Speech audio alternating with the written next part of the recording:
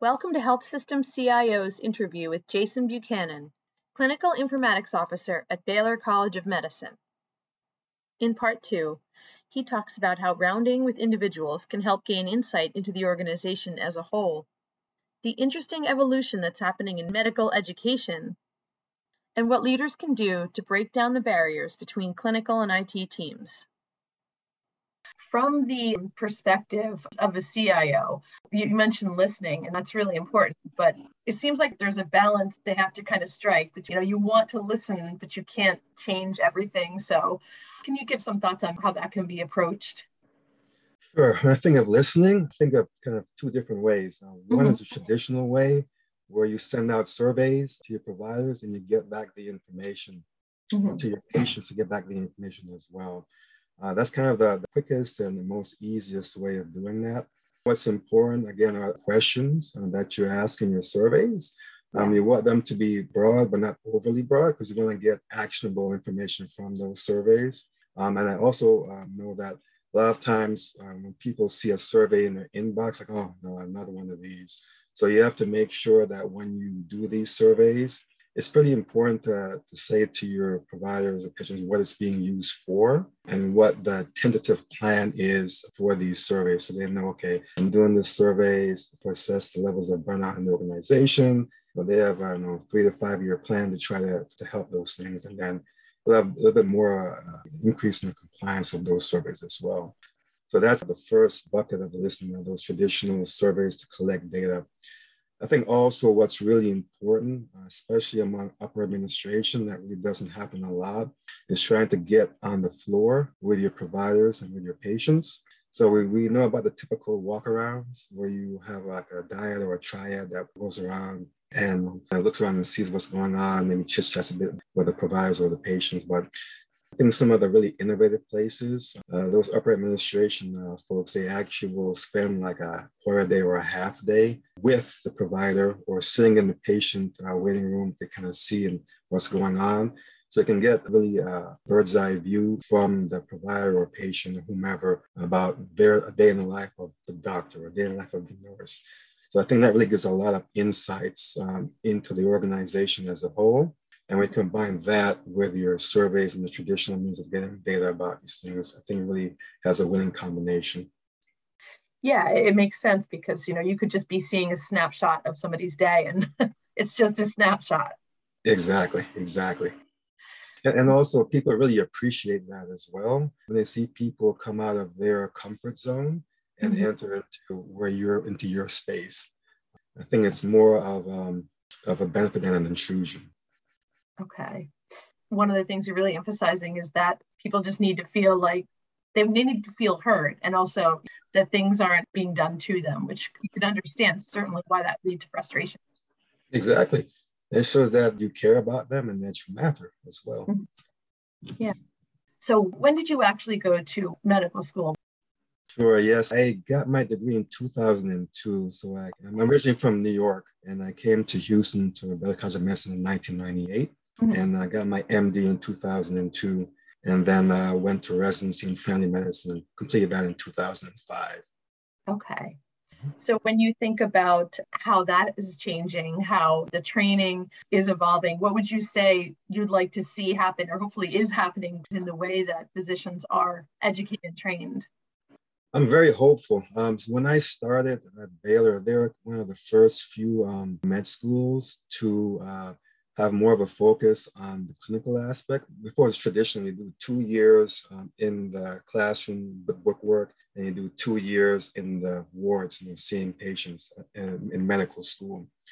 So Baylor, they were one of the first ones to do it where you have 1.5 years in the classroom, and they give you an extra 6 months actually with direct patient care as a medical student. So I think that's kind of one of the first trends that I started to see. Then you start to see more of an integrated system of teaching. So before you'd have your traditional anatomy, physiology, genetics, cardiology, and you just learn those in just their individual blocks. Yeah. Probably the last 5-10 years or so, you're seeing more of an integration where you see how the person or the patient comes together as a whole. So you have your cell biology, histology, anatomy, physiology all kind of wrapped into one.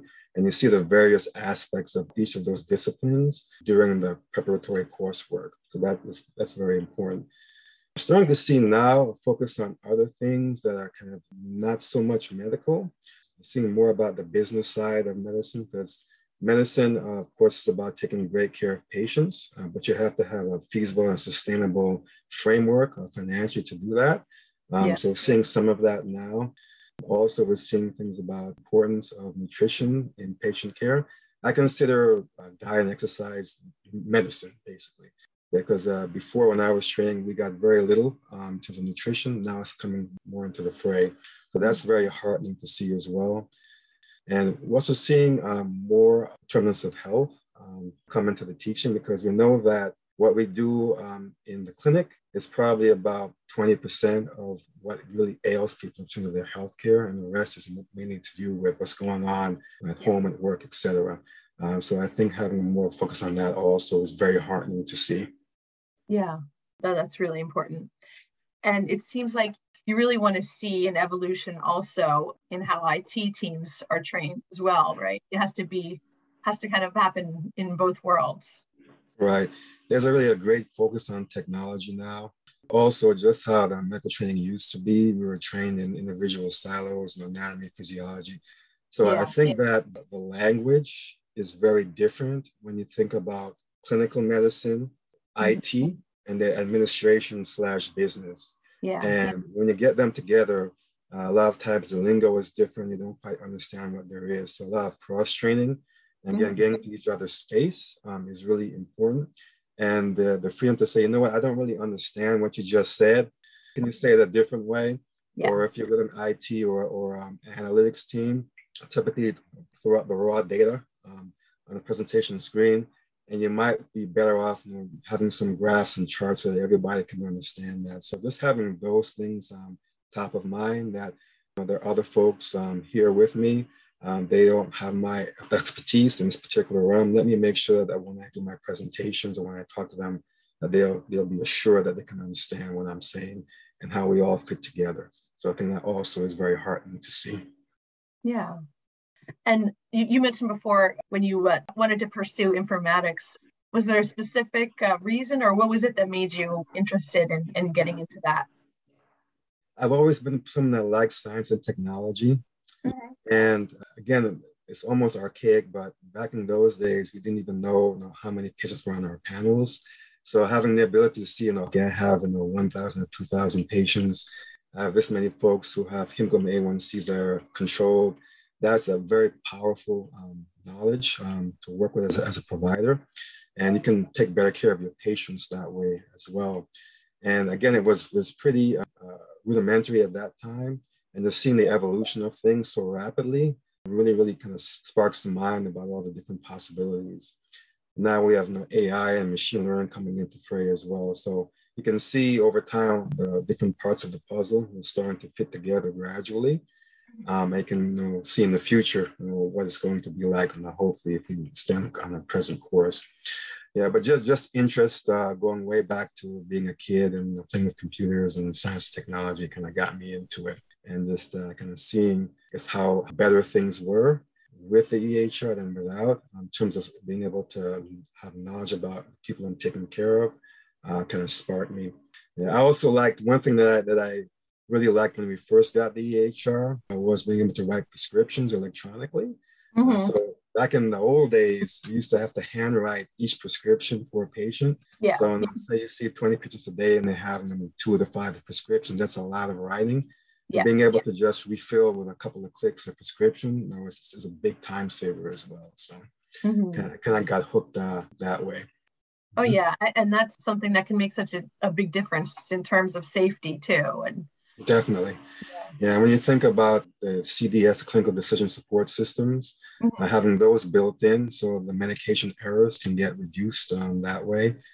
So I can't imagine how we functioned without having those kind of safeguards and backups in place. So so there are some good points to EHR. So. Yeah, I think that's a really good way to wrap things up. But it's true, there some of the advancements, it's easy to get bogged down in the challenges, but some of these advancements are really going to make a tremendous difference. That's right. And also, there's a talk and some initial studies going on about using voice with the EHRs, being able to have an ambient voice kind of listening on to your encounters and actually populating your note. So I think if we can see that come into play, that's going to help dramatically with the burden that the providers feel in terms of documentation. Yeah.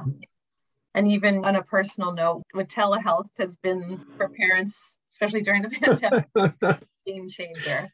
And I could never. It really is.